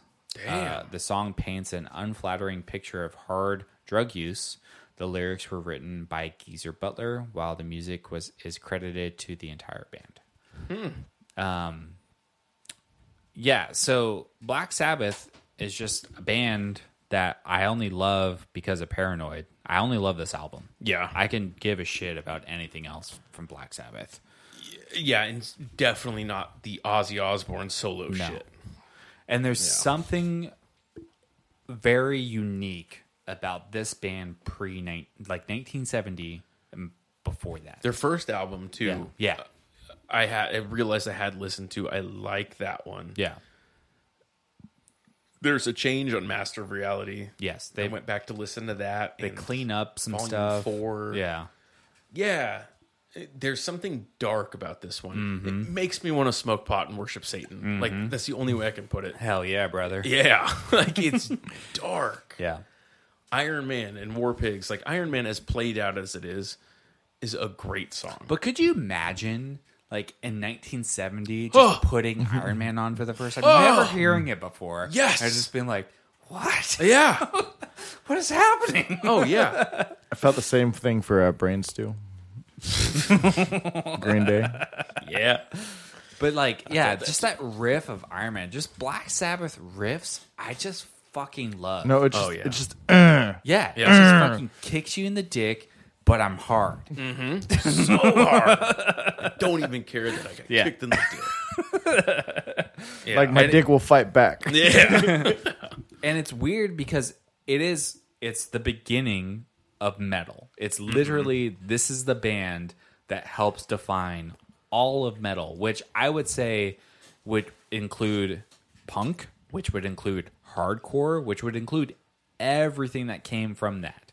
Yeah. Is because you see stuff like in War Pigs, you see some tempos that they're doing that are like, oh yeah, I can see that in a punk song. It's a Fugazi. Yeah. Yeah, exactly. It's like post-hardcore. Yeah, exactly. Yeah. And then with like the breakdowns, and this song in particular, to where they just break down shit, even the opening, the doom doom doom doom, that opening, it's like I can imagine that in any hardcore band. Any hardcore band. Yes. You know what I'm saying? It's very ceremony sounding. Yes, exactly. It's what's that band? Black Breath. Oh yeah. Yeah. Yeah. Ooh, I forgot about them. Yeah. You see, yeah, they influence so much stuff. Yeah. This song is all over the map. I know. That's why Yeah. I chose it. I chose Yeah. this song from Black Sabbath because I'm like, this song shows off a large scale that Black Sabbath does. Yeah. Because they're doing a ton of shit in this. They're like, even the like, that's, to me, that's like beginning versions of Maiden. Like, that's Yeah. beginning versions of that. It's like, yeah. His voice in this too is great. Yeah, exactly. And I don't like Ozzy's voice, like in No. general. No. This whole album is great. So this song in particular, I thought would be the final song. It's not. It's like song 6 out of 8, Yeah. something. I know. Could you imagine people would be like, you know what? Third to last song is going to be 7 minutes. Yeah, I think that feels right. Yeah. Every other song on the album is 3 songs in one. Yeah. It's like War Pigs / fucking whatever. Yeah. Like Tree of Fairies / fucking Cock of Satan. Ozzy was just fucked up, so Yeah, it really he's was. like, why not? Let's put it all together. Yeah. Like there's a lot going on in Black Sabbath in general. He's like, let's just make this one track. And they're like, no, we need to break it up to a couple more. Yeah. Yeah. Yeah, It good blows my song. mind with this song in particular.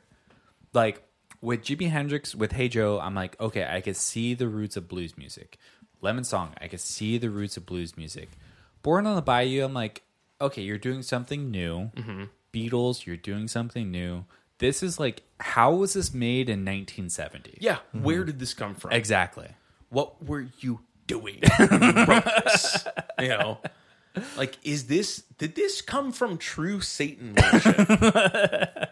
Like, just being in such a dark place where Yeah. you're like, I need to reject the God of our time and follow Satan himself, right. you know? Yeah. Like, there's something about it that's so different than anything. Yeah.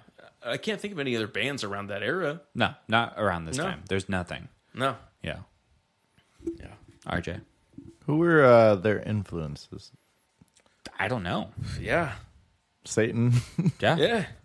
Because like even me, so I was learning Hand of Doom, right? Mm-hmm. And me learning that riff, I'm just like, there's familiar. nothing that comes before this riff. There's Yeah. nothing that comes before this way that he's playing, to where it's like this is purely just him with Ione. Just like this is his guitar playing. Yeah. This is just the first time that this guitar playing is being done. Have you heard the band Earth? No. Okay. There's a band called Earth that is from Seattle. It's this guy, Dylan Carlson, who has a rotating cast of members that plays Black Sabbath style metal music, but like clean, like no distortion, so slow, and it's all instrumental. That's why it ironic. caught me that their original name was Earth. Yeah. It's when you listen to it, there's something so creepy about it. Yeah. But it's really, really good. He was really good friends with Kurt Cobain, and they actually used to play together in the early Nirvana days. And he was, I think, there when, or he was like the first one on the scene when Kurt Cobain committed suicide. Like they were super close, and then his career just like, I think he kept doing heroin after that or something. But yeah, he's come back recently with some really good albums that seem to be influenced by early Black Sabbath. Nice. I don't know anybody else that's really like metal is influenced by Black Sabbath, Yeah. but nobody is doing Black Sabbath these days, you know? No. Yeah. Yeah. I don't know. Yeah, because metal just like went off the rails. Yeah. It just like went crazy versus. Like, how do you tie this to Kill Switch Engage? You know? Can you tie it to Avenged Sevenfold? Well, fuck yeah. Bat Country, Ozzy Osbourne. Yeah. Yeah. Yeah, RJ? You Sabbath head? So initially, if you played the song for me, I would be like, I don't think I've heard this. I've heard this album. Mm-hmm. So I've heard it. Yeah. I just don't remember. But I think it's just, back in high school days, listen to this and I'd be like, yeah, rock out. This is awesome. Yeah, cock out. Smoke Pop Worship Satan. But I feel like as soon as I heard this song, it brought back those feelings, just the nostalgia. And it was just like, this is an awesome song. I enjoyed this. It was fantastic. I don't hate Ozzy Osbourne. He did his own little thing. But I think just like Black Sabbath, they brought it. Yeah. It was just, like I said earlier. Yeah. Did it make fun. you want to play hacky sack? Yeah. That was around the same time. That was around Way that into time. hacky sack. The ball chains. Smoking pot, playing hacky sack, listen to Black Sabbath. Yeah. Yeah, there's something about his guitar playing that like I really want to take a deeper dive into because it's so particular. Yeah, I want but to in listen the to it best again. I possible want to way. listen to the album again. Yeah. Yeah. I recommend that first album. Yeah. If you haven't listened to that one, Yeah. it sounds like it's recorded better too. I think I was telling you about the style of metal called cult. Yeah. KULT or KVLT, cult metal, where they try to mimic the style of early metal recordings.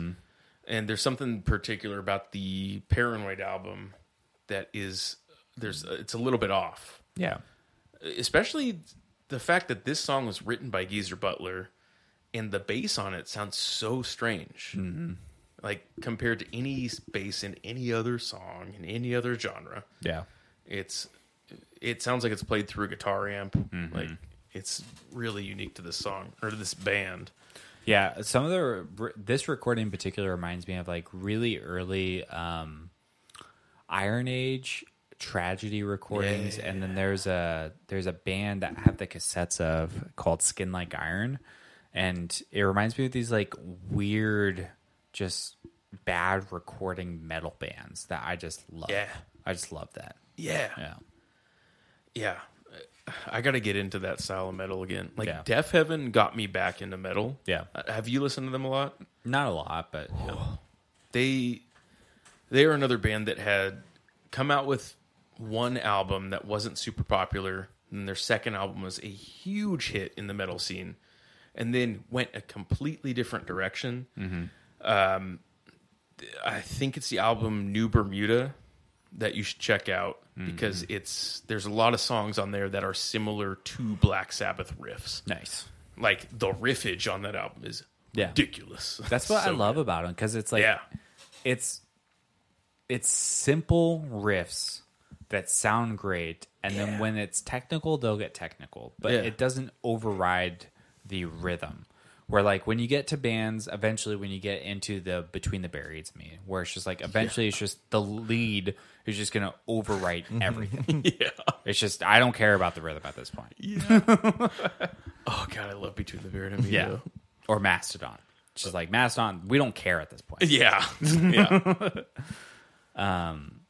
Yeah. So my big question with these songs on this mix, right? Would you care? So we've got, this is rock, right? We're just going to say this is late 60s rock. It all falls under the same genre, right? Even though they all Technically. sound different, right? They all inspire different genres, which is what separates them eventually. But do you need any of this style or this style of music or any of these type of bands now? So like my example is that there's that one band of those kids that sound like Zeppelin. And Greta people- Van Fleet. Yes. Yeah. And every time I've heard them, I'm like, I don't need you. No. I've got Zeppelin. Yes. Exactly. And that's my same thing with like if a band sounds like Oasis, they're like, oh, we're just gonna sound kind of like the Beatles, and I'm like, I don't need you, Oasis. I have the Beatles. But Wonderwall is great. Yeah. I don't think so. Black Sabbath I would be interested in. I think that's why I'm interested in Deaf Heaven. Because, or in that album by Deaf Heaven, because Black Sabbath obviously influenced metal, but nobody really tried to tackle Black Sabbath. You know, Yeah. they never tried to like do Black Sabbath these days. Yeah. They might have a place. I would have said before that Led Zeppelin has a place in music today. Like somebody should do Led Zeppelin. Yeah. Until I heard Greta Van Fleet.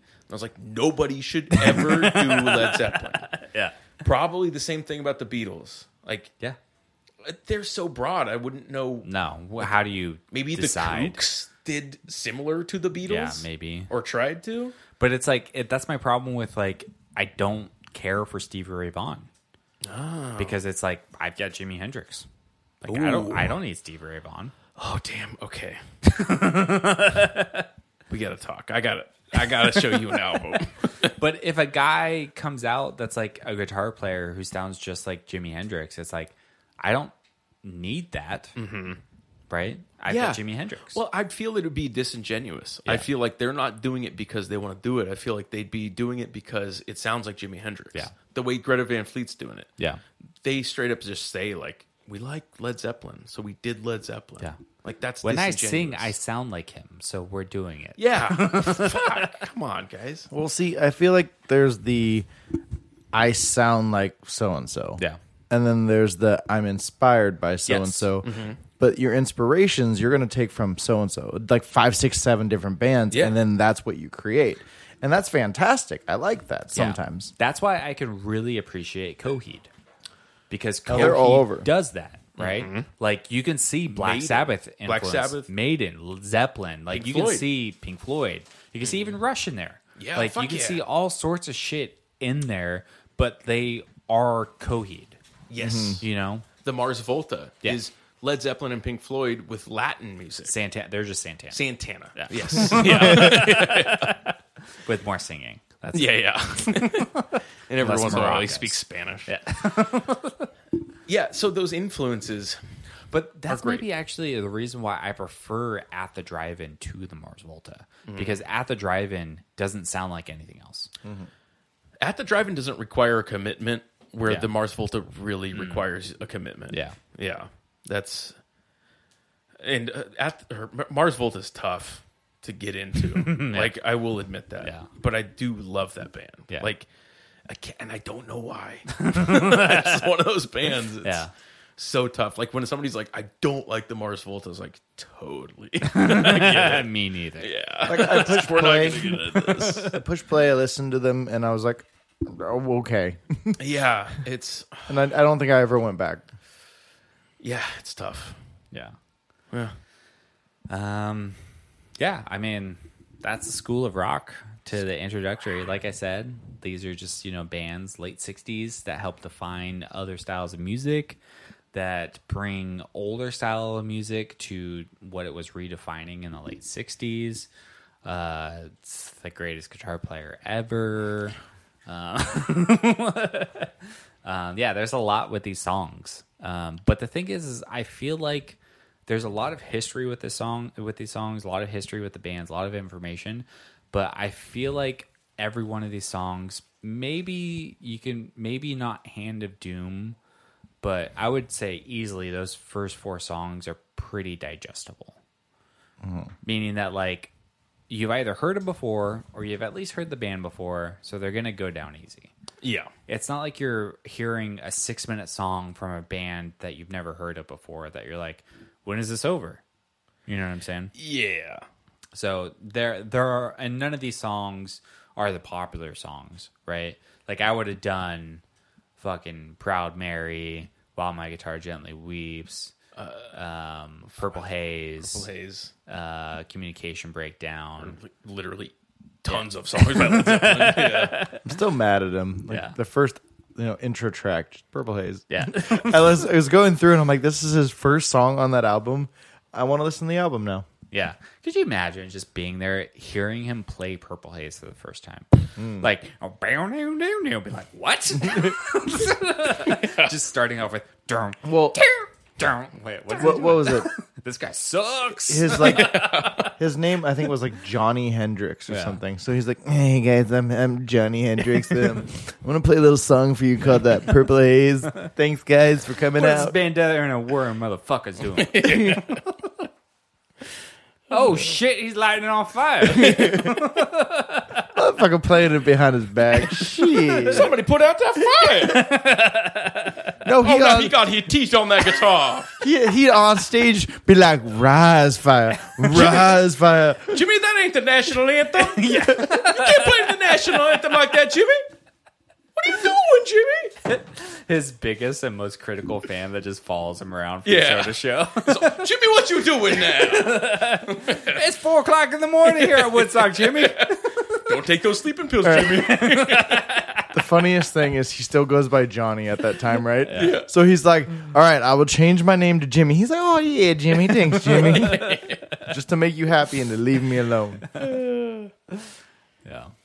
All right. Yeah. So, I guess let's rate it.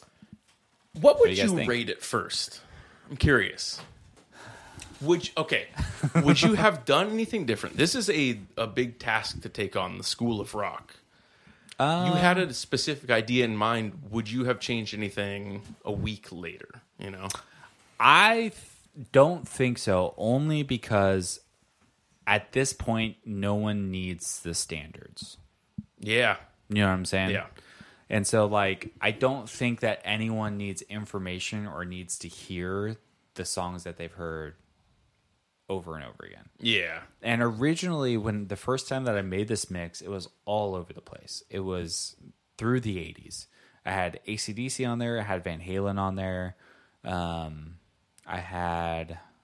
might have had Kansas on there, honestly. Because there's so much that's happening in music with rock music that it becomes really hard to define. Now, is there some argument as to late 60s rock bands that I could have included that I personally don't care for? Yes. I don't care for The Who. Yeah. I don't care. But Rolling I understand Stones. I don't like the Rolling Stones. Never have. So it's just like there's other bands for sure in the late 60s that are doing shit. I just don't care about them. Yeah. So that would be the biggest thing to someone of being like, well, why didn't you include Cream? Yeah. Like, Cream's just ain't no wire. Like, they're doing crazy shit. That's the thing. You only got 5 songs, Yeah. too. So it's hard because I would say Rolling Stones should be included in that. And that was my original thought. But I don't know if pre-1970s the Rolling Stones should be. True. Yeah, they didn't have much. No, they were still like a Beatles ripoff band because that's what they were. They were literally doing Beatles. Beatles wrote their first hit. That was a song that the Beatles didn't use that they gave to them. Oh, really? Yeah, Damn. yeah. Okay. And I don't care. Satisfaction? Yes. Damn, that is a That- Beatles that song. is a Beatles That's song. a Beatles ass song if I've ever heard of it. Damn. Yeah. Okay.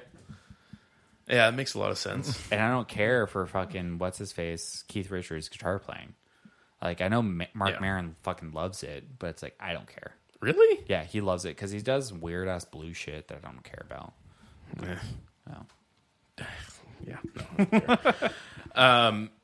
Yeah, it was an interesting mix because the 5 songs were so different, but it really is a specific style.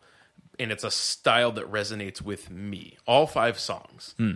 I see where you're coming from. I like the descriptions of this is what influenced this later on. Yeah. That made a lot of sense. I think there's a couple songs that I would change. Like I would swap out with another song. Only because of preference. Like Only because of preference, Only because exactly. you're like, well, I would Yes. rather listen to this Yes. Zeppelin song because you have 15 to choose from. Yeah. But at the same time, if I were to show this mix to somebody that hasn't heard 60s rock, Yeah. I wouldn't change any of the songs. Yeah. So I gave it a 4.5 out of 5. Okay. Yeah. Nice.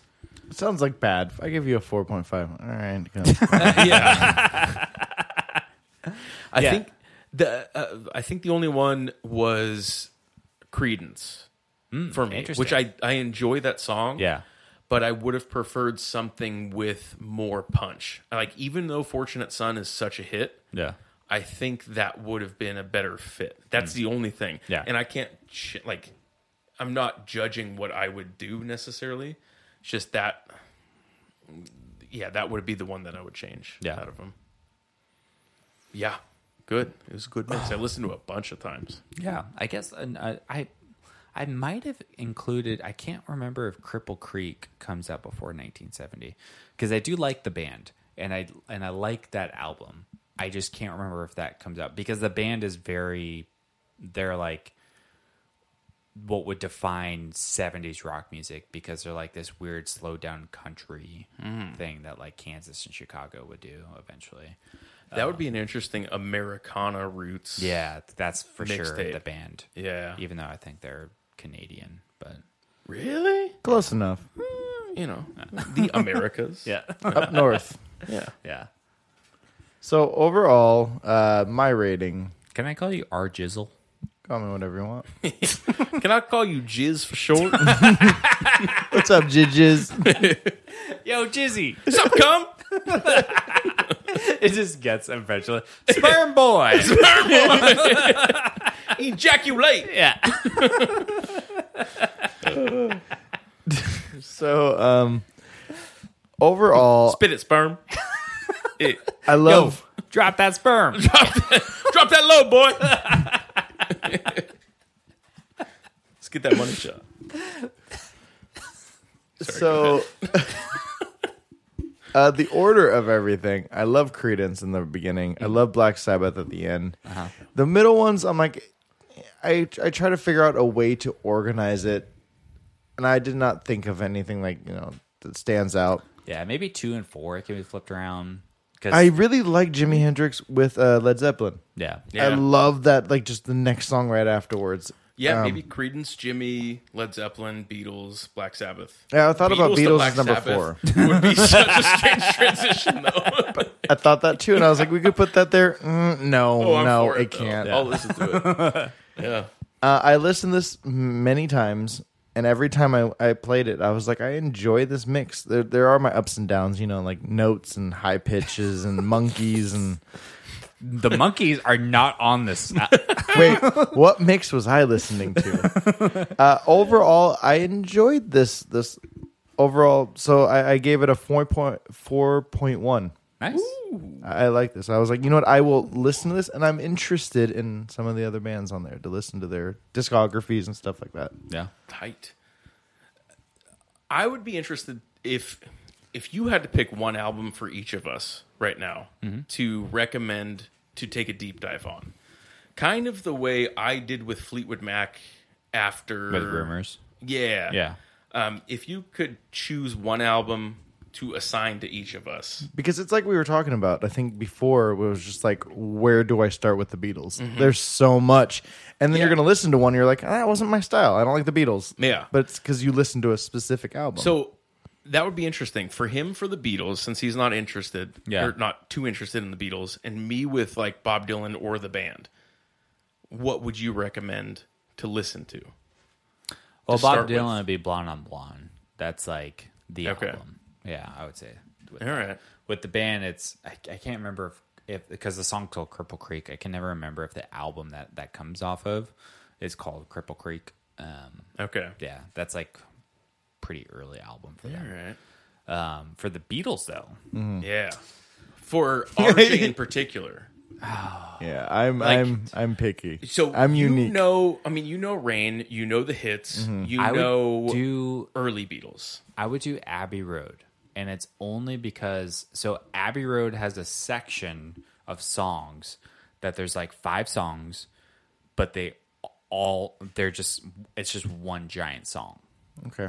but it's split up into 5-ish songs, and it's literally one of the few albums, I would say, even over Sgt. Pepper's. Like Sgt. Pepper's, you kind of are supposed to listen to it beginning to end, but I would say Abbey Road needs to be listened to beginning to end. So you know what's funny is literally I can imagine me doing this and literally coming back and be like, I love the Beatles. I listened to their whole discography. Yeah. Everything is great. That's kind of the idea of it. It's like, But I mean, do you know the song Something?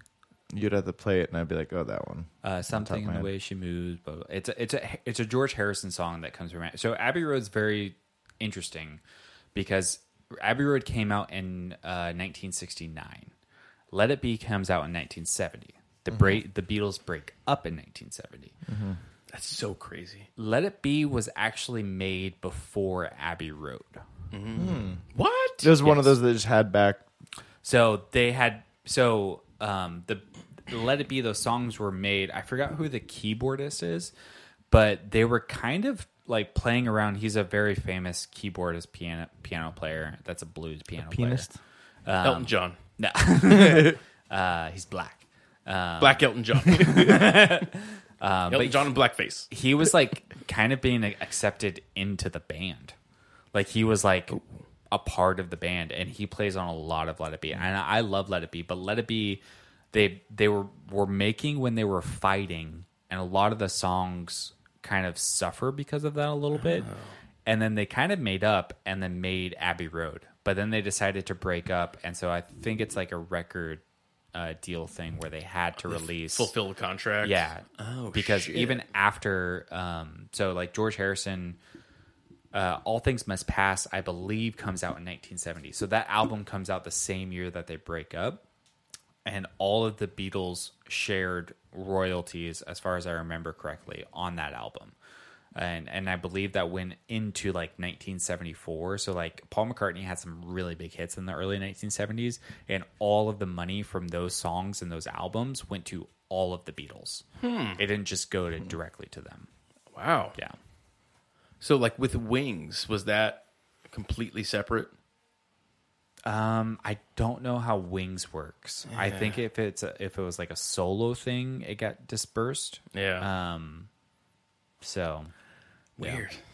yeah, I don't know the ins and outs of that contract, but yeah, I would say Abbey Road. It's my favorite album by the Beatles. It's super interesting. I would say listen to that album and let me know what you think. Yeah. It's got a song called Polythene Pan, Mean Mr. Mustard. It's got a song called Maxwell Silver Hammer. And my mom used to sing me that song when I was a kid, and it's about a serial killer who kills Okay. people with a hammer. Yeah. Very Beatles. Yeah. I want to hold your hand. Yeah. Wow. Yeah. So yeah. No, I remember, I think it was one of our first ones, and we were talking about the Beatles, and you're like, people come up to me and be like, I hate the Beatles. Well, it's like, well, I will show you a song you will like. Yeah. That's a Beatles song. You will like it. Yeah. I will force feed you it. That's what I'm curious about between the three of us. Like, we know that we have musical preferences that the others don't like. Yeah. But is there, like if I was trying to convince you to like John Mayer. John Mayer. If John Mayer. Yes. If I was trying to convince you to like John Mayer, My body is a there a waterfall. song that I could pick? No, you'd have to pick an album. Or is there an album that I could pick? You I know? mean, you tell me. Yeah. I would. Where the Light Is. But it's a live album. I'm out. See, I'm out You already. gotta be in. You gotta give it a chance. I'm out already. All right.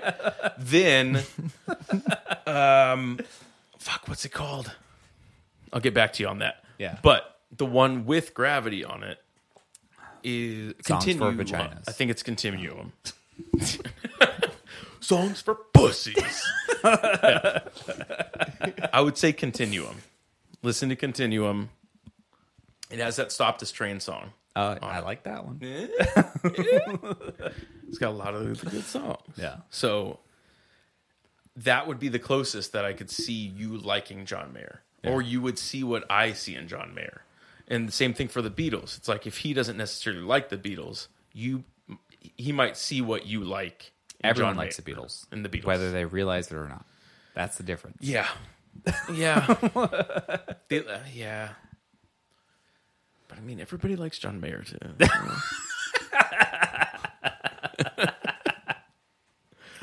You know? Yeah. So what do we got this next week? It's my turn? Oh, I think my so. turn. Is Yeah. it my turn? It is your turn. Well, I made a playlist. It has 5 songs, and it's called Oral Sex. Like for your ears? It's Oral Sex. Is it really called oral sex? It's called Oral Sex. That's the title of it. It's Oral Sex. Yeah. Songs to give oral sex or to get? This is all John You know- Mayer, isn't it? I'm not going to say It's like, what. if I blew John Mayer, this is what I want to listen to. This is the foreplay. This I want him to sing me these songs as I'm blowing them. I want to be telling him his body is a wonderland. But I'm not going to tell you what you could And the give thing or is- receive oral sex to. You know? He true. blows his load like in track 2, and I just keep going. I keep going because I like it. Yeah. It's for me. He's at not this as point. hard, but it's still okay. I'm doing this for me. Yeah, it's oral sex. Oral sex. Oral sex. So songs about sex that go in your ear. I don't think That's not how you do oral sex. Oral, like you hear orally. or Oh, okay. like AURAL. Yes. Oh, yeah. Okay, I think it, Could be, yeah. it's oral music that's pleasurable to the ear. Like from the mouth? Yeah. Oral? It's just fucking scat. Like, Man. Oh, yeah. okay. Would do that. I had the Scatman album. All right, orally. So it's going to be artists, a vocal pleasure to the ear. So it's artists that sing. Now, do you remember what I told you last week that you're not going to like this one? Mm-hmm. You're not going to like this one. I hope it's just songs about getting head. Yeah, that'd be Because cool. you can find, there's plenty of rap songs about it. Oh, yeah. Yeah. The Afro whole Man song's I'm just sure there's tons of Afro-Man songs like that. It's all Afro. Yeah. Met this girl in Hollywood. All right. Green hair, but Mike. damn, she looked good. Out of the history of us doing this, what are the songs I didn't like? It was a jazz song Mariah that was Carey. like 14 minutes. Jazz and Mariah Carey. I like jazz, just not 14 minutes of, okay, I'm still paying attention. Mariah Carey, I think that's it that I was like, I didn't hate, but I dislike the song. Because he's been very adamant of, RJ, you will not like this mix. I'm not saying that you're not going to like it. Is he I'm gonna saying that blow both You're of not going us? to like it because you listen to it at work, right? Yes. On the speaker. That means other people have to listen to this, and they are not going to like it. See, I have different This people. is not for people that like popular Is music. it you recording people getting? This is me Oral getting sex? blown for 5 tracks. No, Well, is that from? Yeah, that's from Eminem. It isn't on the Marshall Mathers LP. No, he's not going to pick Eminem because There's a track where he's getting blown, right? Yeah. Yeah. If he picked Eminem, he knows that I would like this one. I couldn't play it at work. yeah. I have my history of Eminem. I hope it's all rap and R&B songs. I don't think that it is. are It might sexy, be R&B, maybe. like Salt and Pepper, some wet ass pussy. So No, but I would play that at work. I'd be fine with You that. would play WAP at work? I mean, edited version. she Get outta talks here. about swiping a tongue. Why in are you her trying to ass censor crack us? like a credit card? Down with the patriarchy. Down with the patriarchy. So I don't think that's it. It'd be something that people would not like to hear. Cis white male. Sorry. Just a lot of things that are sexist, racist, things I can't play. All right. Do you want me to tell you? Because I'm going to tell you before next week because you need to know before you listen to it. Oh, yeah. This is All right. exciting. It is. I wish I just sent it to you already. AURAL. Mm-hmm. You got that? Yeah. SECTS. Oh, okay. So different. Okay. Got So, it. sects are philosophical extremes, basically. So, these are 5 bands It's smaller groups of idealistic yes. thinking. Yeah. So, for example, if there's like a rap group, then the like- normal one would be like Kanye West, and then these people are like, we know what rap is, and it's not Kanye West, so we're doing our own thing. They're So is on it the extreme end. genre-wise? So like grindcore There's other would be a sect. Ooh, I almost put grindcore on there. Grindcore is like a sect of music. Yes, but I wouldn't put these artists into a specific category like that. Oh, okay. These 5 artists, for me, are hard to categorize because you can pick certain things out, but a lot of them are strange. All rap rock, huh? How do you feel about ska? You know? I mean, that's pretty easy to categorize. But rap rock, I mean, who could put Kid Rock in a box? I'd be curious if you categorize one of these as rap rock. Ba with the ba. Like, what are you going to call that? Do you like Bjork? I like Sia. That's not the question.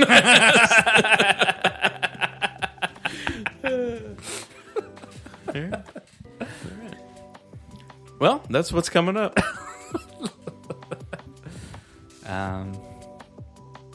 Well, RJ, his last album you were very high on. So, Yeah.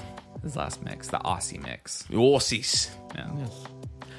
I've been listening to a lot of the other stuff too. Alex the Astronaut, I heard that song. Oh, that's so The domestic abuse song? Yeah, I heard of the live I like one. to dance. Oh, I wanted to cry. Yeah, it's so fucking good. felt it. Yeah, Yeah. when she's saying that, this is just the way I act. Yeah. Yeah. Oh, And it's just like, oh my gosh. And then she's like, I think my mom knows, or I think my friends know. And then she's talking about how she's talking to her mom about it. She's like, fuck me. yeah. Yeah. I really should have listened to her stuff before I put the Happy song. Oh, But Happy Song is a great fucking That's a good song, song, in but the it's- context of that album too, because all of her stuff is like so deep. Yeah. And then she's like, I want to write a happy song. you I'm like- call it fucking Happy Song. do you like Christmas song? No. No Christmas. No Christmas for me. All right. Well, you can find the 5-song mixtape anywhere you get podcasts, I guess. And you can find us on Instagram, 5-song mixtape. Find us on Spotify. Find the mixes there. All one word, 5-song mixtape. And I was born on the bayou. Born on the bayou. I smoke pot and worship Satan.